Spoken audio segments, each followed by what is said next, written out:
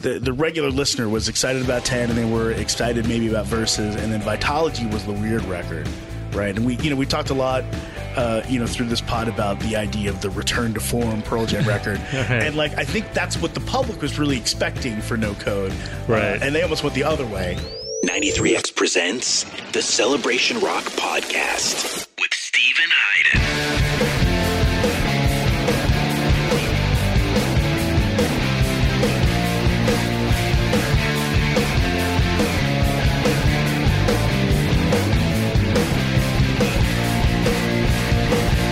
This is the Celebration Rock Podcast presented by 93X FM here in Minneapolis.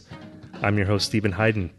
It's Vitalogy-ology Part 4, talking about No Code, the fourth Pearl Jam record. Now, if you guys haven't been paying attention, if you've missed our last couple of episodes, we've been doing a special series about Pearl Jam called Vitalogy-ology. It's a 7-part series where we're going through each record, episode by episode.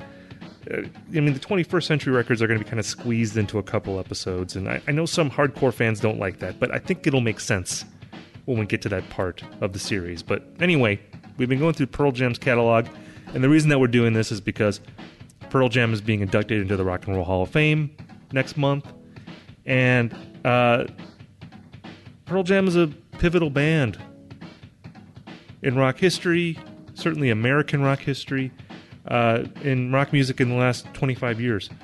They are arguably the biggest rock band of the last 25 years. I guess you could say either them or Metallica are in the conversation. There's maybe a couple other bands.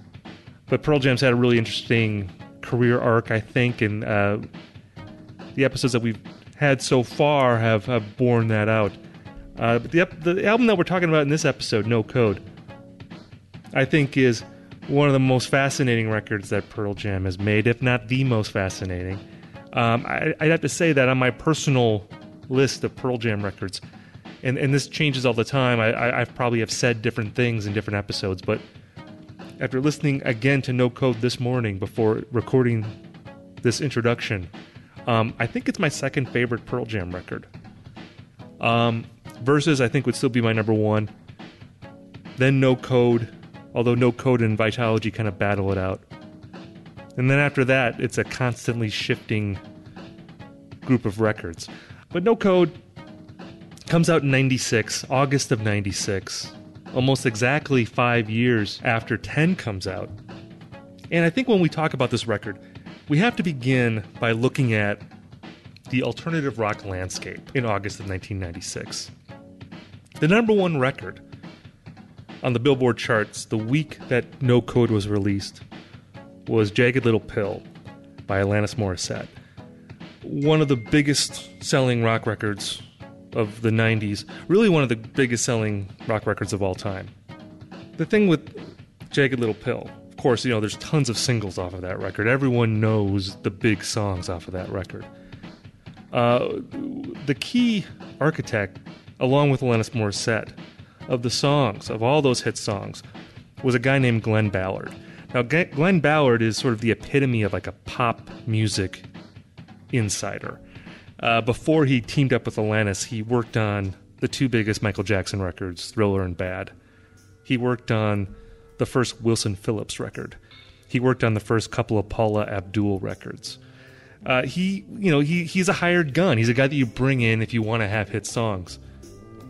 And he was paired up with Alanis Morissette, this Canadian former child star who had tried in the past to become, to kind of break into the music industry. And with Jagged Little Pill, she is now sort of an alternative rock person. And with Glenn Ballard, she writes these great pop songs sort of in the guise of alternative rock music. And it's a humongous hit. And it kind of shows that this thing that happened in the early 90s with Nirvana and Pearl Jam and Alice in Chains and Soundgarden, it's now something that you can safely turn into pop music and the audience is going to accept it. Not only do you have Alanis Morissette, you have the first Bush record, 16 Stone, comes out at the end of 94 and ends up just taking over the rock airwaves in 95. You have that live record, Throwing Copper. Live, essentially a journeyman rock band, but with Throwing Copper, they become one of the biggest bands in America, at least for about a year or two. In 96, you also have a band called Matchbox 20 that comes along, who, if you squint your eyes, you can kind of see the outlines of like a Pearl Jam-like band with Matchbox 20, but filtered through a mainstream rock sensibility. Like if Journey or REO Speedwagon emulated Pearl Jam, it would have ended up being like Matchbox 20. All of these records that I just talked about, no matter what you might think of them personally, they all sold way more copies than No Code did. These bands were arguably much more popular than Pearl Jam was, at least in terms of commercial pop music. The sort of numbers that Pearl Jam was doing earlier in the decade with 10 and Versus and into Vitalogy. With No Code, you can see that they were not really that kind of band anymore. How does this happen? How does sort of the leader or one of the leaders of like a musical scene or movement or whatever you want to call it, or a marketing scheme, if you're more cynical about it, how do they end up sort of getting lapped by bands that you could say are sort of carpetbaggers or people that are imitating something that other bands have done? And I think the short answer to that is that Pearl Jam, along with Nirvana, obviously, they disappeared. In the early 90s, Nirvana was making music videos and making records, and Pearl Jam was making music videos, and they were making hit songs. And then in 94, of course, Kurt Cobain dies, so there's no more Nirvana. And Pearl Jam, they put out Vitalogy, it's a big record, but they're not touring very much. And the reason they're not touring very much is that they're locked in this battle with Ticketmaster. They're doing this for their fans, because you buy a ticket through Ticketmaster, it might cost $20, but then they put $10 or $15 worth of exorbitant fees on top of it, and now you have a much more expensive ticket. That was the issue back in the mid-90s, and it's really the issue now. This has not really been resolved, but at the time, Pearl Jam was really the only band that was willing to sort of critique this and try to do something about it. But the result of that, something that I think you can look at as a righteous stand, I think anyone would say that Pearl Jam was in the right. In the short term, what it did was it made it much tougher to see the biggest band in America live.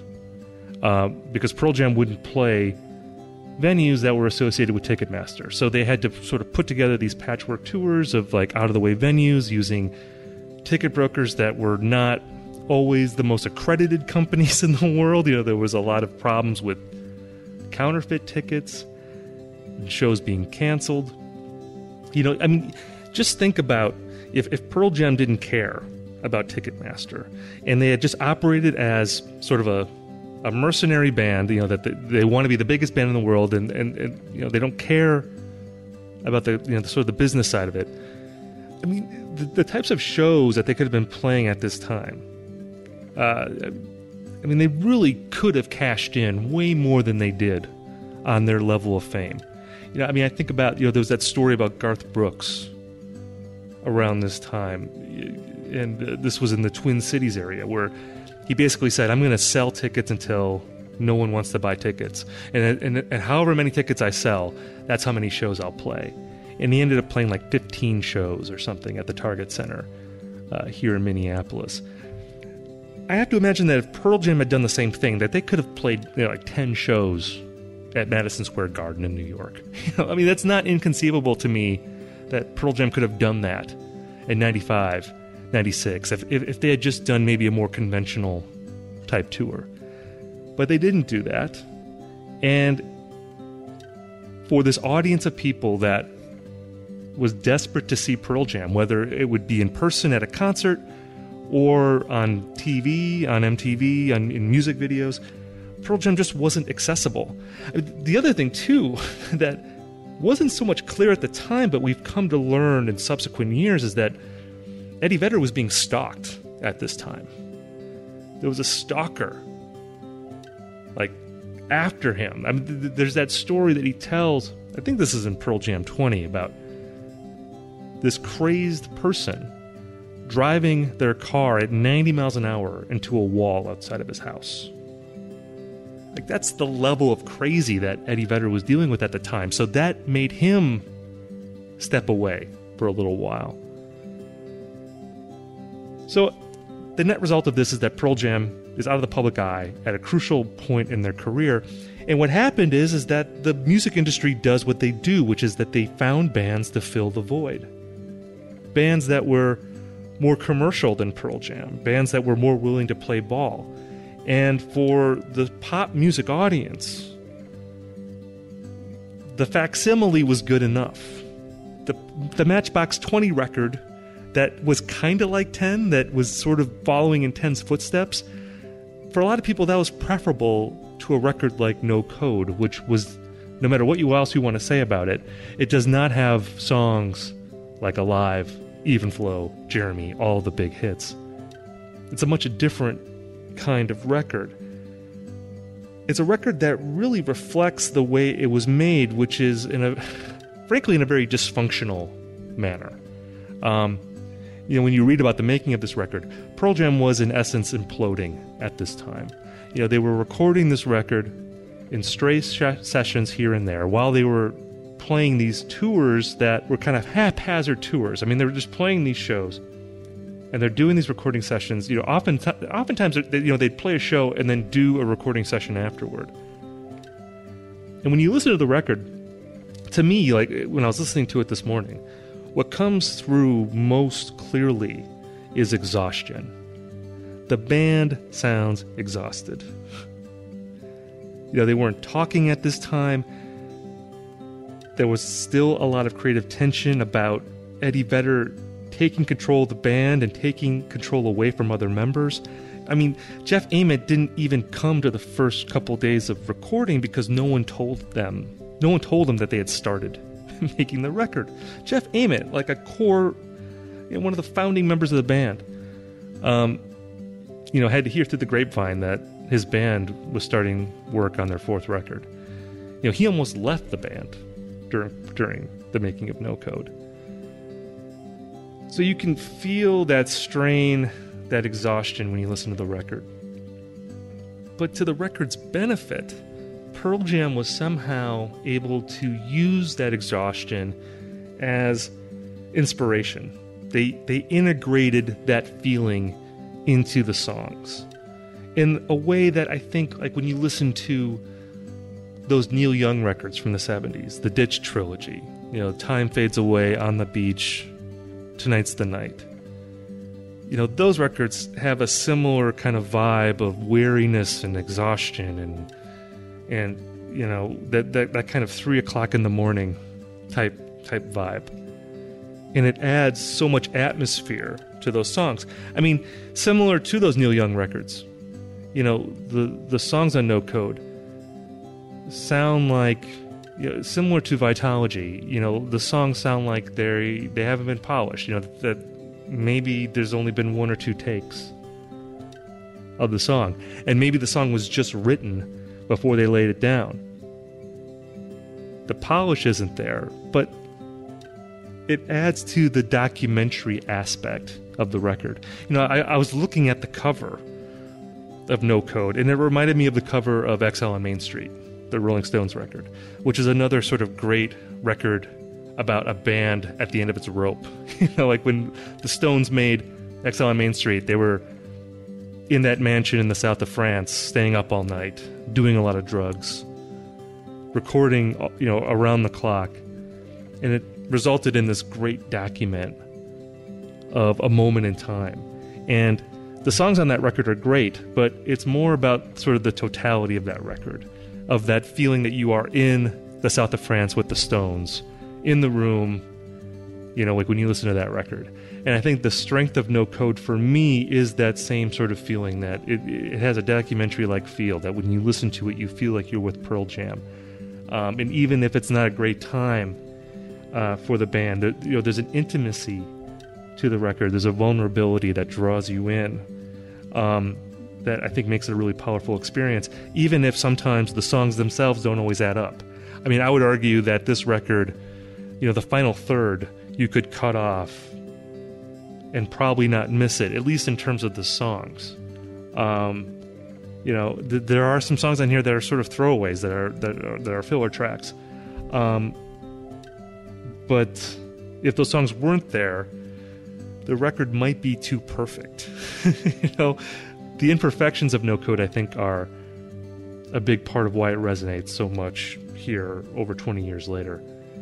So let's get into the discussion of this record. My guest for this episode is Derek Madden, who is the other guy that works on this podcast. He's the guy that records it. He's the one who puts all the episodes together. And I wanted to have him on for a bunch of reasons. I mean, number one, he's had to listen to all these other Pearl Jam conversations that I've had, and he has to keep his mouth shut while I'm saying my own opinions, and I feel like he deserved a chance to finally voice his own thoughts on this after listening to me yap about Pearl Jam so much. So I wanted to have him on for that reason. I want to have him on too because, he is an enormous fan. I mean, he is the prototypical Pearl Jam fanatic who started buying bootlegs in the early 90s. And back then, when you bought bootlegs, you had to spend like $50 to $60 on a CD that might sound like shit. Like you had no idea what it sounded like. So he was one of those guys that did that, scouring the import bins and all that for Pearl Jam bootlegs. Derek is good too because he's been working in radio for a long time, rock radio. And this was around the time that Pearl Jam started sort of backing away from the radio. So I was curious to get his point of view on that. So I think we had a good conversation.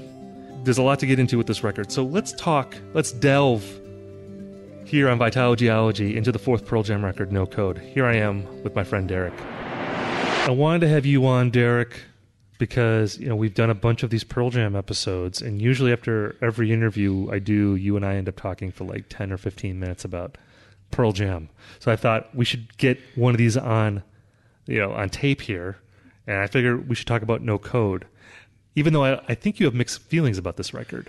Yeah, I mean, I feel like No Code is sort of a mixed feelings kind of record, right? like I think the band has really mixed feelings about No Code, and you can sort of find some quotes from them around, this is a little bit rushed. I know Jeff has really mixed feelings about No Code. Well, yeah, he left the studio during the making, right? Like he kind of stormed out. Yeah, so they actually started recording, and were recording for a few days before he even found out. So I think once he realized, they're making a record without me, it was hard for him. And I know that he was like, I got all these songwriting ideas, and people aren't really interested in them. I think he does have one song on the record. I think "Smile" is a Jeff song, which is a great song. Yeah. Yes, and I think he had all these ideas, and he wound up putting them mostly on a solo record.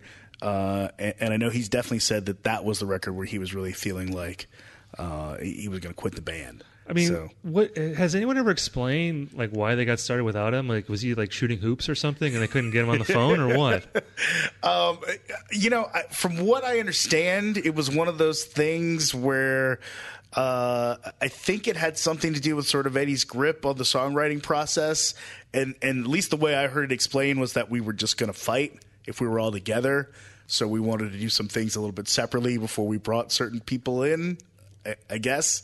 I mean, it's sort of well documented, and we've talked about it on a few of these pods, that the process in the beginning, right, that you had Stone and Jeff were the two sort of songwriting guys, right, and they were the ones that did the Mama San demo, and then Eddie just kind of came in and sang over top of it in the beginning, right, and then Versus is kind of more of a joint band effort. Everybody sort of got songwriting credits. I think it was important for Eddie to prove this was a band, right? That was kind of a thing. Yeah. And then after that, once Eddie Vedder was so much more famous than everyone else, there was that period, the Vitalogy and No Code, I think they kind of go together in that way, where he had really assumed the control of the band. And I think it took the other guys a while to come to grips with that. This is, Jeff and Stone had done not only Mother Love Bone, but they were in Green River with the Mudhoney guys. Like, they were pretty established guys within that Seattle scene before Eddie Vedder showed up. Right. And, now they're, hey, those other guys standing behind the rock star. And so, so I think that there's some of that chafing in No Code. And then the other thing I think is, like, this to me is definitely like their most Neil Young record. Right. It's the one that came out after they, were his backing band on Mirrorball, and they put out that EP with him. And the Merkin Ball. Yes, the Merkin Ball. with I Got Shit, which is one of my favorite Pearl Jam songs. I love that song. That's a great song. And, I if there's anything I'm mixed about feeling-wise, I think it is kind of Neil's influence on the band, and I think you can see the good parts of it there. Like a song like Smile is a really great example of that. Right. It's got that really cool Neil Young sort of harmonica line coming in it and some really great sort of Neil Young riffs. A song like Present Tense, like that guitar tone that McCready's using, that sort of like real feedback heavy, like that's great.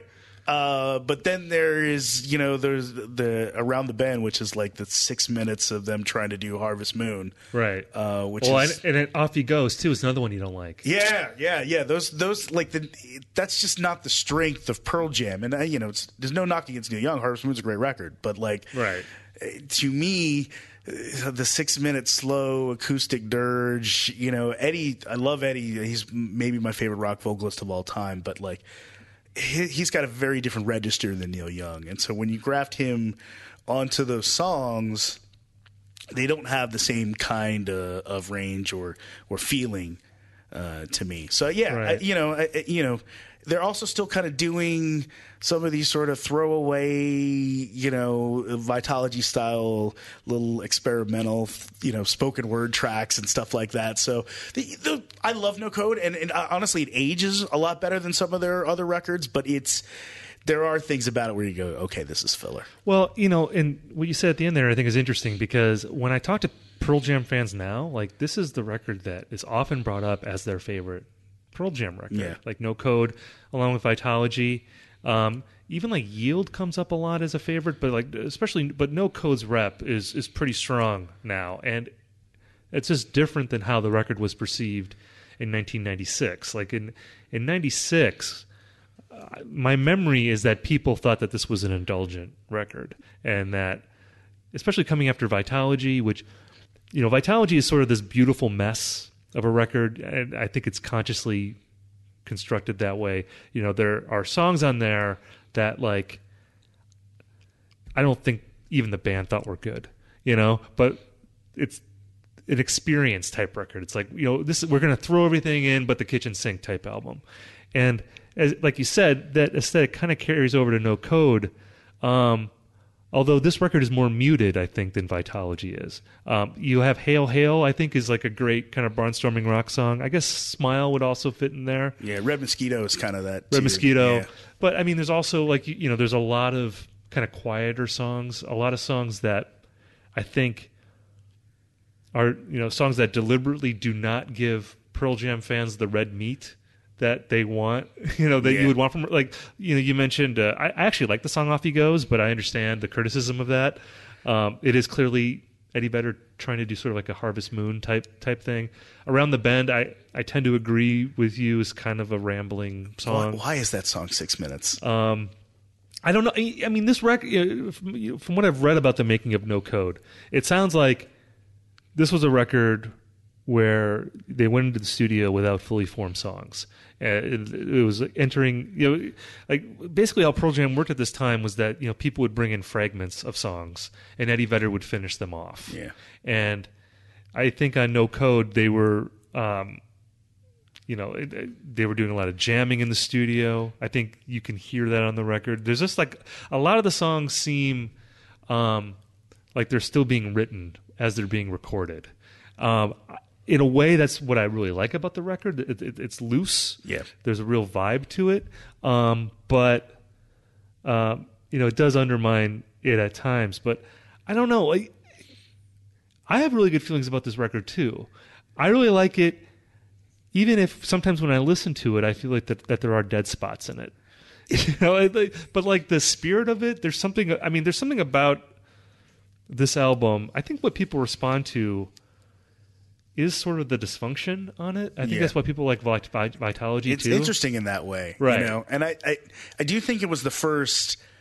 You know, you talk to fans, you know, the people that stayed with the band, I think there's a reason that they like it. I think it was sort of the first kind of fans, the record for the fans in a way, right? You know, because the mainstream public, you know, who had kind of, you know, the regular listener was excited about 10 and they were excited maybe about Versus, and then Vitalogy was the weird record, right? And we talked a lot, you know, through this pod about the idea of the return to form Pearl Jam record. Right. And like, I think that's what the public was really expecting for No Code. Right. And they almost went the other way and made something. And so I think those people who were into that, because to me, like a lot of the blueprint for 2000s Pearl Jam, you can kind of see in some of these songs. And so if you're into that, I think this is a record that really speaks to you. And, you know, this was also very much in that Ticketmaster period. I saw a show on the No Code tour in Buffalo in like Marine Midland Arena or something, which was like I was going to college in Ithaca, New York, so it was like a 4-hour drive, but like we were all in. You know, I think they maybe did 15 shows that summer. Right. So you know, to be within 4 hours of one was a big enough deal that everyone I knew was like going and making that trip. And so, you know, if you were into it and you kind of put the work in, there was, you know, there was stuff in it for you. And for me, you know, the Pearl Jam was like my first kind of like great love as a rock fan. And my second was Radiohead. And, you know, for me, the early Pearl Jam records were very much like, okay, I got these right away. I saw the video for Alive. I was home for Christmas, high school. I think I was watching MTV at like 2:00 in the morning. Yeah. And the video for Alive came on. I'd never seen anybody like do a live music video before. It's like, they're playing live. This is what is happening? Right. And I lived in like rural North Carolina. I got up the next day. I went to Camelot Music at the mall. And I bought it on cassette. I didn't know if it was going to be worth the CD splurge, so I bought it on cassette, and I fell in love with 10. It was just an immediate record. And Versus for me was very much the same way. No Code was the first one where like the songs really revealed itself to you over time, like Radiohead records tend to do for me. Right. And I really appreciated that. And at the time, I remember just listening to this record over and over again, and gradually like finding different things in each of those songs, and kind of that, you know, that album experience that we don't have anymore. And I think a lot of like, if you're that kind of fan, you're that kind of Pearl Jam fan that was really trying to dig in, there was a lot for you there, you know? Oh yeah, absolutely. In everything you're saying, I was just nodding my head throughout that whole riff that you were on there. Yeah, that totally rings true for me. I mean, you know, kind of going back to how this album was received at the time, you know, critically it was sort of mixed.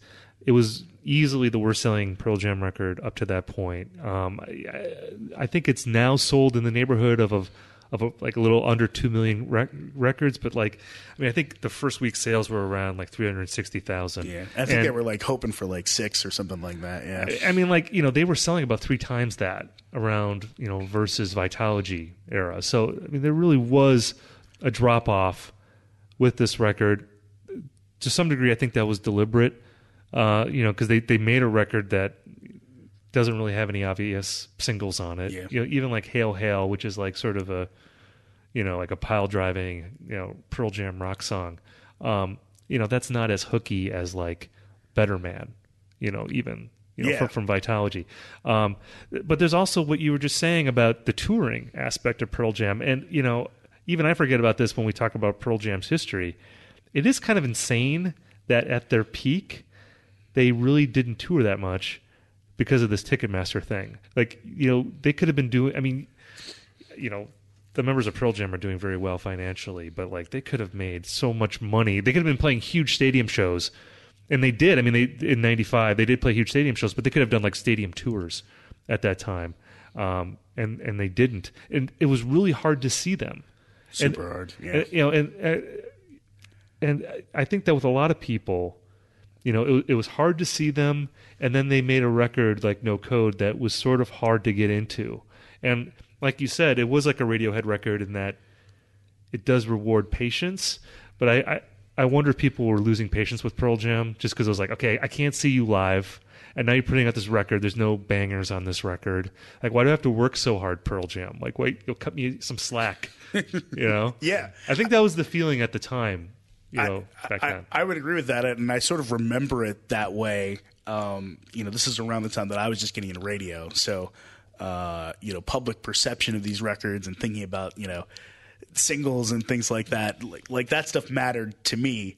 And I think it's pretty telling that the Who You Are is the first single, from No Code, and this is 96, so bands like Bush and Hole, and there are a lot of bands out there. There was a lot of really commercial, radio ready modern rock that made it very easy for you, right? Like Live, Throwing Copper, great example. I think maybe Alanis Morissette had come out by then, So kind of doing what like Pearl Jam and Nirvana had done in the early 90s, but like even more of like a poppy kind of friendly thing.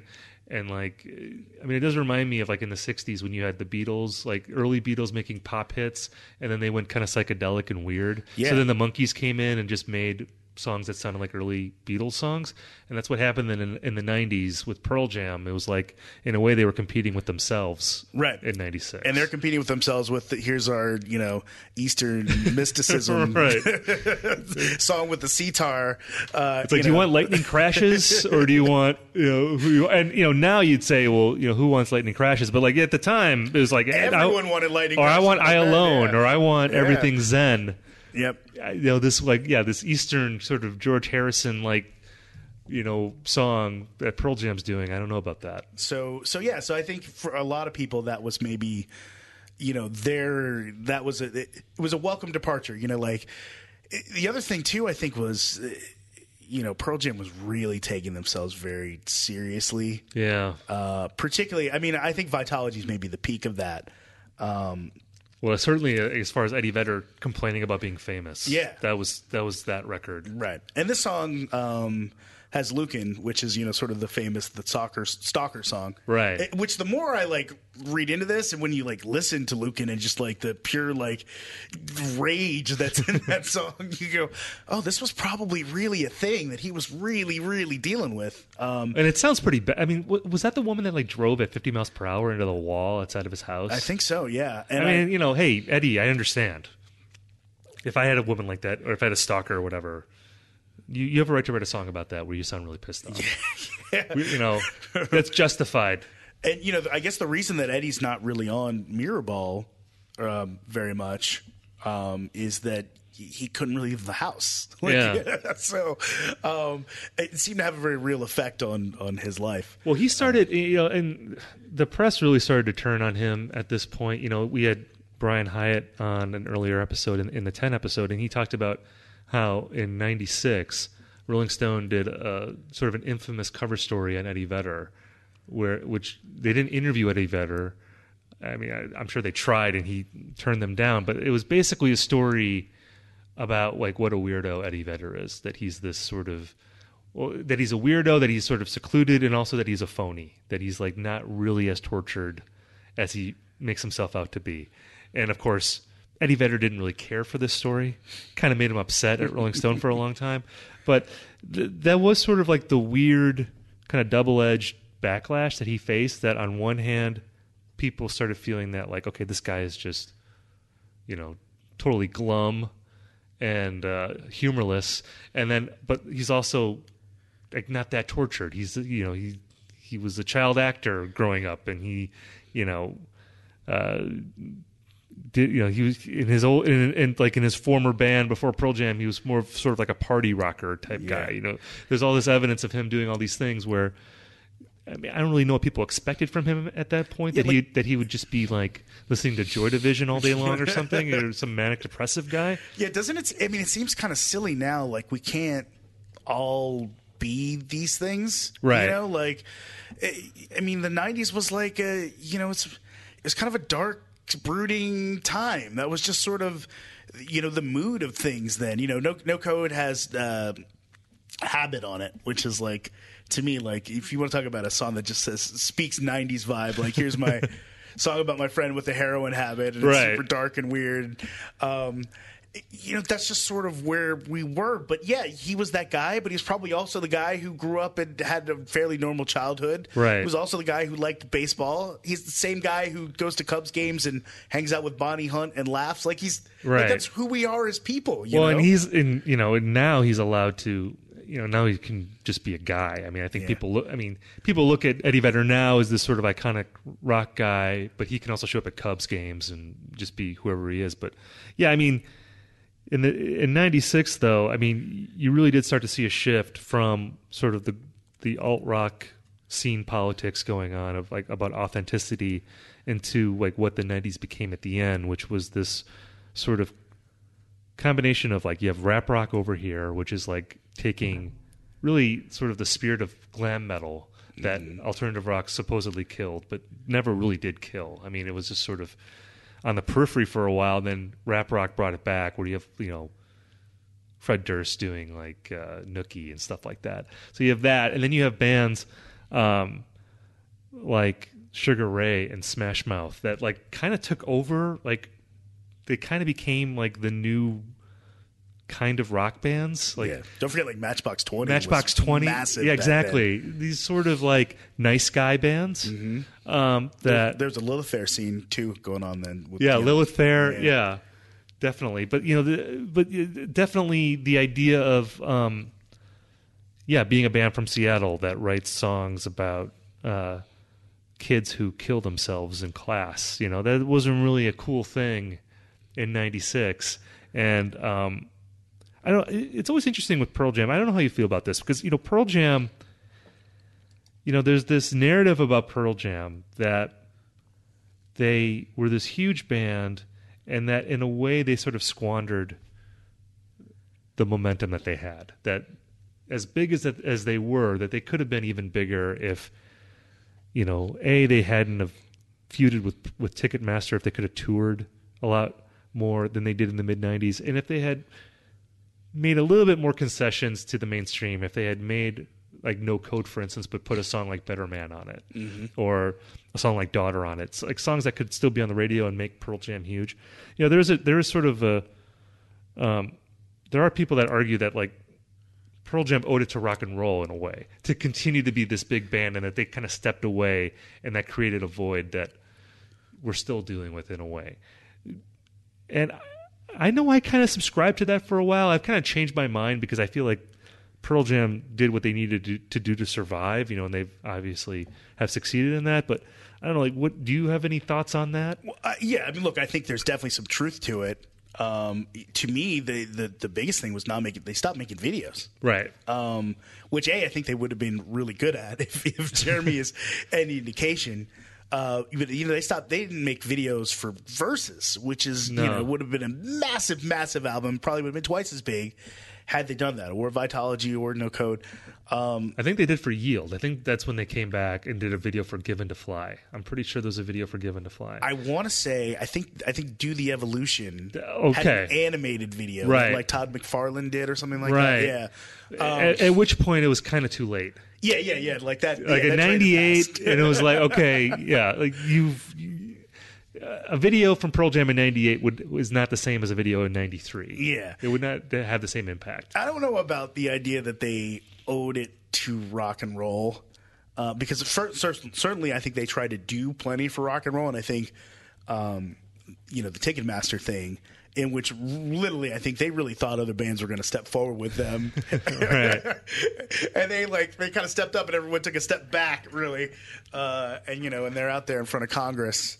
And between that and, it's weird, like the live album thing is sort of looked at as sometimes people look at that as like an indulgence or something. But I'll tell you, as a Pearl Jam fan, I had a kind of a mission in life to have everything that they had ever played. Right. Not just recorded, but played. So I would get these bootlegs, and they were $30 a pop at first. And then when they had sets long enough to have 2 CDs, they'd be $60, $80 a pop. And so you'd kind of collect them. And Pearl Jam was like, there are people paying outrageous sums of money for these shows. they're half the time they're terrible quality. Why don't we just take the soundboard recordings and we'll sell them for $10 on our website, and the fans can have them and not get ripped off, and the money goes to the people actually making the music. So to me, it's like all these kind of fan-friendly moves. Doing that, and then sort of the combination of doing that and stepping away, I think was what enabled the band to relax, and I think it's a big part of why they're still here. Right. I mean, every one of their contemporaries either flamed out in horrific tragedy, or they went the Soundgarden way where they just completely put the brakes on it. But no, it didn't end well for anybody but them. And I think the fact that they're still making music and like actually friends now, it's a direct result of that. So I can't. How could you begrudge them that? Right. Well, it is interesting to, because I was just thinking, what would have happened to Pearl Jam's career if Yield came out after Vitalogy, and then maybe No Code, if those records switched places? Because I feel like Yield, in a way, is more like the record that people would have wanted from them in 96. Yeah. And then when it came out in 98, like that record did pretty well, but like it wasn't as big, I think, as if it had come out in 96. I agree with that. I think Yield would have been big. And like Given to Fly or something. I feel like that's a song people would have loved to have heard. But when it did come out, like a lot of casual Pearl Jam fans had sort of checked out. Yeah, or even a song like Low Light on Yield, which is just sort of a naked sort of folk ballad. Right. I think would have played really well, on radio in like the mid '90s. Right. And yeah, I definitely think that would have made them bigger. I'm also guessing in that timeline that they probably would have broken up sometime around Binaural. Right. Well, yeah, and it I think you're right in that, like the way that they did it, it kept the band together. It also, in a way, has kept the people that care about Pearl Jam interested in them. And I said this in another episode. Like when I was finding guests for this series, it was a lot easier to find guests for like this record and Vitalogy and some of the sort of curveball records in Pearl Jam's discography. It was harder to find people to talk about 10.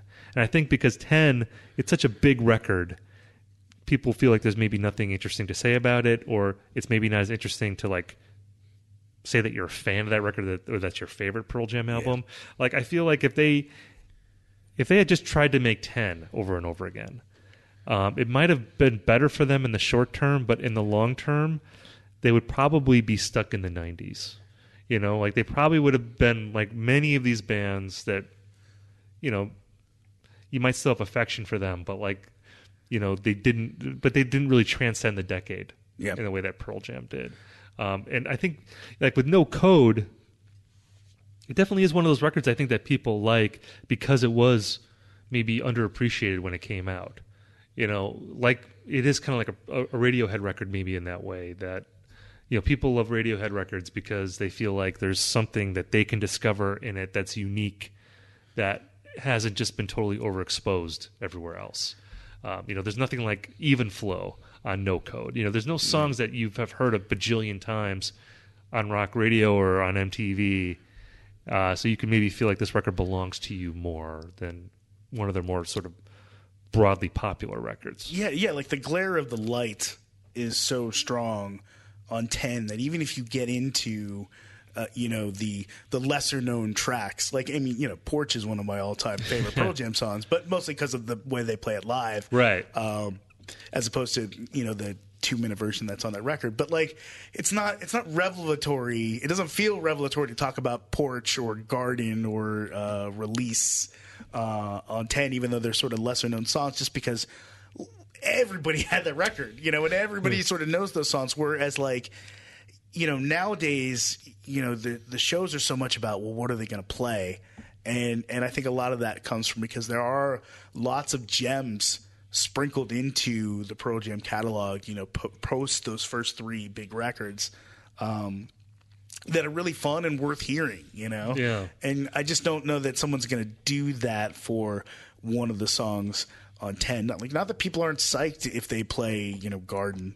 Right, right. But it's not the same. So are you going to get excited then, like when Eddie Vedder comes out and plays Around the Bend, like live? Is that? Are you going to be like?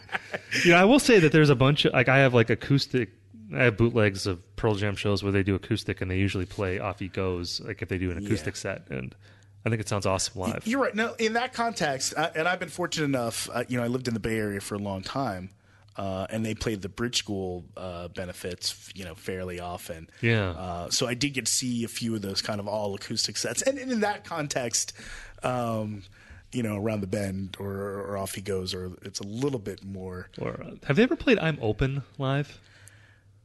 That's a great. I'm sure they have somewhere. That's got to be one of the lesser performed songs, though. It's way down there. Although the last time I saw them, on the last tour I saw, somebody brought a sign, and it was like, it's been 1,600 shows since you played.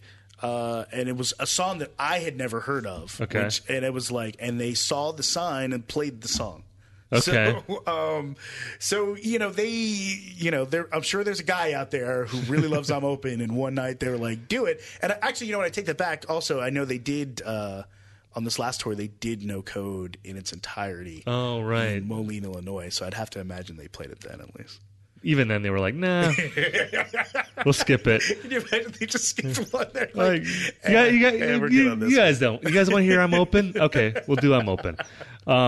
I think, talking about good, great moments on No Code, the moment for me on this record that always stands out is the first song, Sometimes. Because, if you look at Pearl Jam records before this, and even a lot of the ones after, there's slam bang openers. You got Once, you have Go, you have Last Exit. Those are the openers on the first three records.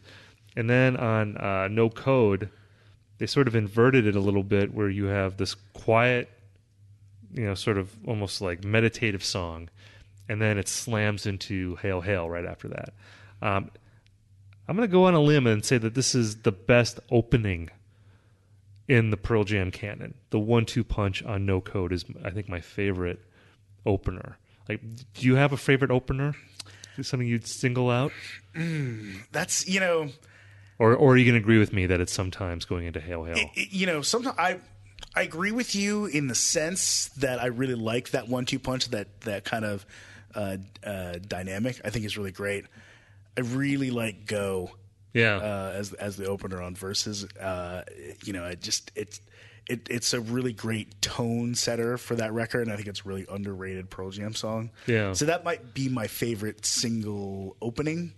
But I do know exactly what you're talking about, and I also really like that kind of run in the middle where you go from Smile to Red Mosquito, but of course that's also because I fast forward. Yeah, Off He Goes is in the middle of there. That's part of it. It's such a momentum killer in the middle of those. Those are two of my favorite songs on that record. So, and there's a song Mankind. I mean, towards the end of the record, I feel like No Code drops off a bit because you have Mankind, you have I'm Open, and you have Around the Bend. Yeah, and Present Tense is a great song, and it's one they still play live. But even that, because there's so much kind of spoken word, right? Sort of vibe in it before it really picks up. There's it doesn't have that feel. It definitely feels like an album track. You know what I mean? Right. Wait, what do you think about Mankind? Like Stone Gossard singing. You have one of the finest rock singers of all time. No, let's have Stone Gossard sing a song. I mean, again, I feel like Mankind, it's part of the schizophrenia of Pearl Jam at this time, because Eddie Vedder took over the band, and yet having Stone Gossard sing a song seems like we're going to show that we're a band type move. Yeah, and they did that. I want to say Riot Act was a record where Eddie very consciously let other people write and contribute lyrics and things like that. Which is fine, but have Eddie Vedder sing it. Yeah, I completely agree. You have one of the finest rock singers. I think Eddie Vedder, one of the great kind of certainly arena rock voices. You don't want to hear Stone Gossard. Stone Gossard, you're a fine guitar player. I don't want to hear you sing. Yeah, and the guitar playing on Mankind's kind of good, but no one's ever going to pay attention to that song because Stone Gossard's singing on it. I know, you just called that song Bathroom Break. It's like... And Stone, we love you, but come on. Side project, yeah. And then Eddie Vedder's doing spoken word after that. It's like, okay, yeah. I the side one, I think is great. I think if you ended No Code at present tense, I don't think you would be really missing anything essential at that point. It just, this the way that the record is sequenced. Yeah, because even Vitalogy, it has some dodgy tracks in the second half, but then you have Immortality at the end, which is a great song. So it's sort of like it's sort of like a shit sandwich. You have some shit in the middle, but the ends are good. But at No Code, it really drops off. I think in the last third of the record. I think if you last fourth of the record, Vitalogy, No Code, Yield. It's kind of their Scorsese period, where, you know what I mean? Where they're so, or Martin Scorsese, if you were a Singles fan, right. There's such a, they're so big. There's nobody really to tell them no, and I think they're just all right, let's just leave everything in. Right. Obviously they have B-sides from this time. They want to put them out eventually, but it's really all of those records, they're each a couple of songs too long. And in Vitalogy's case, maybe by design, right? In I guess you could say that in No Code, they had to know when they're throwing in the Stone Gossard track that this is maybe not the most essential cut on the album. I don't know. I mean, do you think Eddie was sort of hazing Stone Gossard at that point, being like, "Hey, okay, you want more power in the band? All right, we'll put on Mankind on the record." Well, I feel like there's listeners who love Mankind, and they're going to be really pissed off that we're making fun of Mankind. It's actually it's a decent song. I just wish Eddie Vedder was singing it. That's my main complaint about it. Yeah, and look, and Stone has been in other bands and doesn't sing in them either. You know what I mean? I love Stone, but Stone too. He was one of my favorite members of Pearl Jam in the early days, and then around this time, he cut his hair and he started wearing the button-up shirts all the way, and he's wearing cargo shorts a lot and stuff. Yeah, and I liked it when he had the sort of the Jennifer Aniston hair. 10 era, I liked that. That's my favorite era of Stone Gossard. He really embraced the dad glasses too. Yeah, he did. He was sort of because he was so kind of a cool looking rock guy, and then he kind of went totally anti rock guy. Yeah, he looked like a guy, like a dad who just got off the riding lawnmower and then went on stage. And he was too young to be dressing like that in the 90s. Yeah, that was a little strange.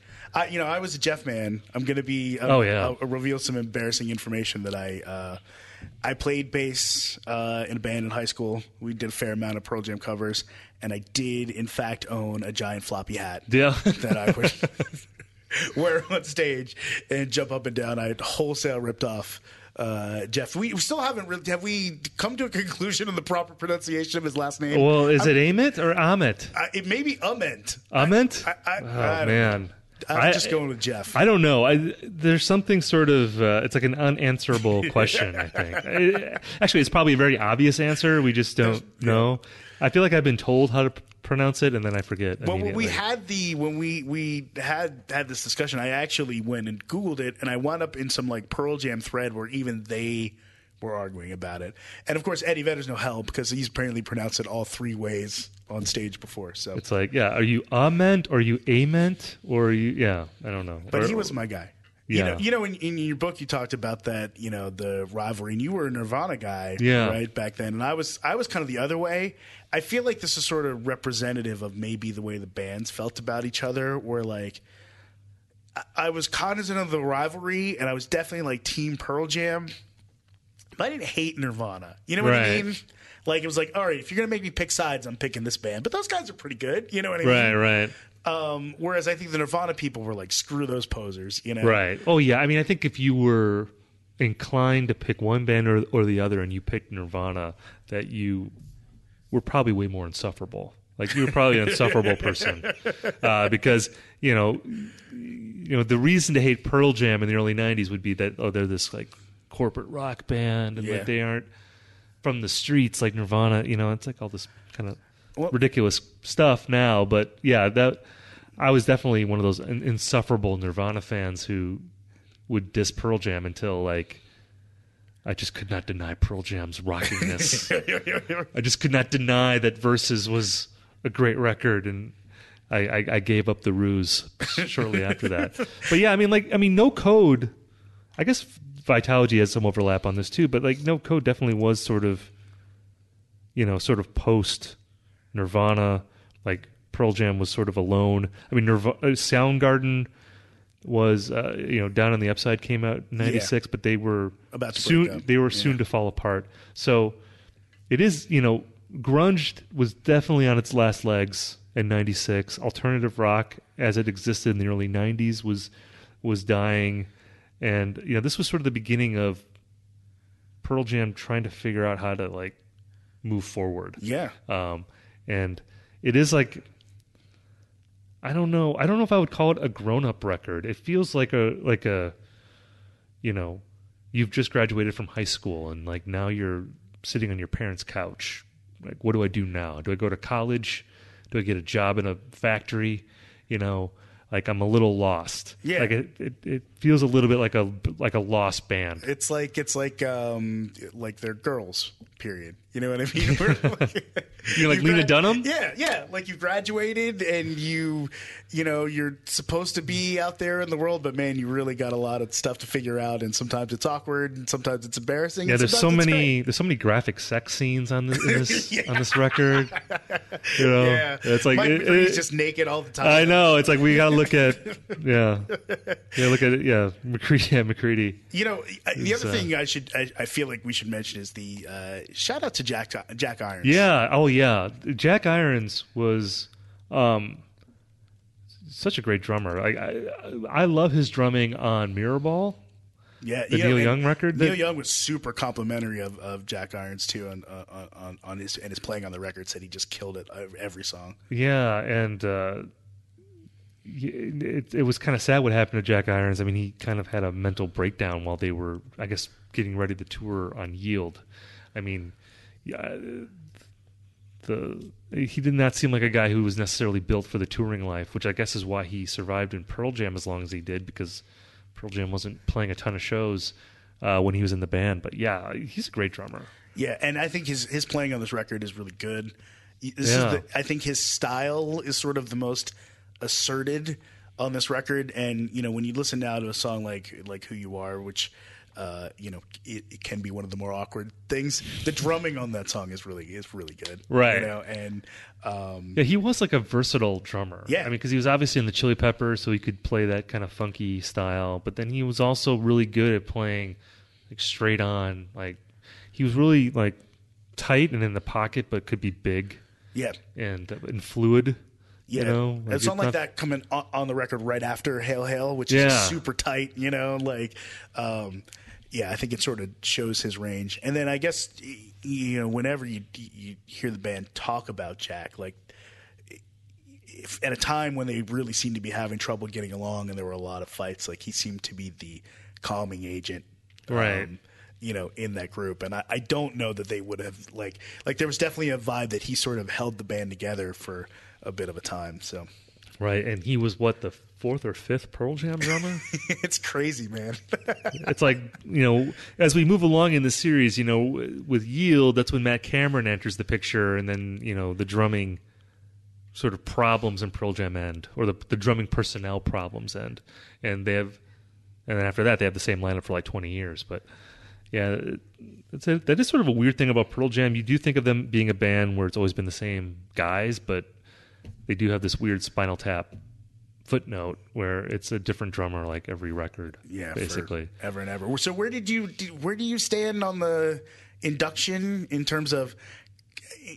I feel like I know you ride a little bit for Dave Abruzzese. Oh yeah, Well, is Jack Irons getting in? Jack Irons is not getting in. I think it's just Cameron and Cruisin', I want to say. Yeah. Right, which is weird that it's Cruisin', although he played on 10. I don't know if, because like that's, like you get inducted 25 years after your first album, so like he played on the first album, so then he gets in. I don't know. I mean, I definitely think Dave Abruzzese, I think he should be in because he's like my favorite Pearl Jam drummer. Like Yeah. I love that era, and I love his soul patch, and I love his long hair, and he just seems like it seems like he doesn't really belong in that band. He's just like a total rock dude, but I love him for that reason. He's like very Bill and Ted. Totally. Bill and Ted's Excellent Adventure type guy. He's like, he reminds me of Eddie Vedder in Singles. You know what I mean? Yeah, Like, exactly. you know, He's dude just kind of this hanging out dumb, the back, sweet yeah. guy, you know, like he's just... Yeah, watching nature videos Like, while he's high. I just imagine, like, you know, Eddie Vedder reading Noam Chomsky and, like, Dave playing hacky sack with some guys in the parking lot, you know? Like, just a chill dude. I would put Dave A in before Jack Irons, personally. I think. Me too. But, you know, I don't know if there's, like, a rule at the Hall of Fame you can only induct 2 drummers. And then after that, like, no more drummers. I don't know what the rule is there. I assume Eddie Vedder, if he put his foot down and he said, I won't show up unless you induct Jack Irons or Dave A. But he probably said, don't induct Dave A. Which, you know, like, I love Eddie Vedder. I think he's a great rock and roll dude, you know, great songwriter, admirable in many ways. But my one sticking point is his Dave Bruzzese, how he treated Dave A. I don't like that. I feel like this has come up in a bunch of episodes. Dave A doesn't even play on no code, but you know we're bringing it up anyway. Because we gotta ride for Dave, man. We gotta ride for Dave. We gotta slip it in every episode. But yeah, so you know, just to wrap up here, like where would you put no code on your list of like favorite Pearl Jam albums? Oh, it's really high for me. Versus is my favorite. Yeah, me too. That'd be my number one. And I would probably put No Code second or third. Yeah, me too. I mean, you know, this isn't the most, you know, we're not the most original Pearl Jam rankers here, but I do, you know, the run from Versus to No Code is, I think, my favorite. You know, it's hard to argue against that. Although I do like the early 2000s albums now a lot more, and we're going to be talking about that later in this series. But yeah, I'd probably put it like third. Yeah, I mean those records all have great moments. The later records, yeah. And I don't, you know, I'm not here to slag later era Pearl Jam. I think there's a lot of good, but I would say if you walked into the arena and found out they were playing an album front to back, you know what I mean, and then you found out that album was, say, Riot Act, right? You're not going to have the same feeling as if it was No Code. Well, you know, Vitalogy. It's like, you know, talking about the Stones or something. It's like Exile on Main Street has a different feel to it than like Tattoo You. And like I love Tattoo You, but you know, the Stones were at their peak in the late 60s and early 70s. So like there's sort of a magic of that period. Even when you hear sort of like a weaker song from that period, you're like, well, it's Keith Richards doing heroin in the south of France, you know, like that's awesome. And Pearl Jam has the same thing with those mid 90s records. Like that was their moment. Yeah. So even like a song like I'm Open has significance because it's on No Code, and like Pearl Jam meant something different in 1996 than they did in 2002 or 3 or even what they mean now. Right. Like I remember where I was listening to No Code or when I bought it, and you just don't have that. And it has significance in the culture that, you know, they couldn't, you know, it's just the way things are. Like the new Stones blues album is really great, but there's no like expectation that you're ever going to hear them play that. Yeah, you're not like, right? oh, this is good. I'm just gonna throw away Sticky Fingers now. I don't need it. You know, like this is good too. You know, Bridges to Babylon. That's good. You know, get rid of Let It Bleed. We don't need that. You know, you're not gonna say that. Even though I will defend Bridges to Babylon. But anyway, so yeah, No Code, flawed record, but a great record, fun record to revisit. So, Derek, I'm glad I got you on. It's really a thrill. I've been through this whole podcast, you know, sitting on the other side of the board, like just kind of like. And I know I have said things, or guests have said things that you were chewing your tongue off because you were biting it so hard. So I'm glad you could get on and voice some Pearl Jam opinions. Yeah. So thank you for having me. Oh, awesome, man. All right, that was No Code. Talking about it with Derek Madden. I'm pretty sure this is my second favorite Pearl Jam record. I feel like I'm going to probably amend that opinion by the end of this series. I feel like because I've been listening to a lot of Pearl Jam records for this series. So, my opinion is constantly shifting. I mean, I feel like the top 3 or 4 are pretty well in place. It's just a matter of like where you put them exactly. But for now, I'm going to say Versus number 1, No Code number 2, Vitalogy number 3. So that is where I stand on these records. Man, we have a lot to get to from here. I mean, we're in 96 right now, but this is where it starts to get weird after this. There's some weirdness coming up ahead, and I'm excited to get into it. But guys, thanks again, for hanging in with me on Vitalogy-ology. It's been great talking about this band, delving into these records, and I look forward to doing more of it. So I will talk at you guys next week.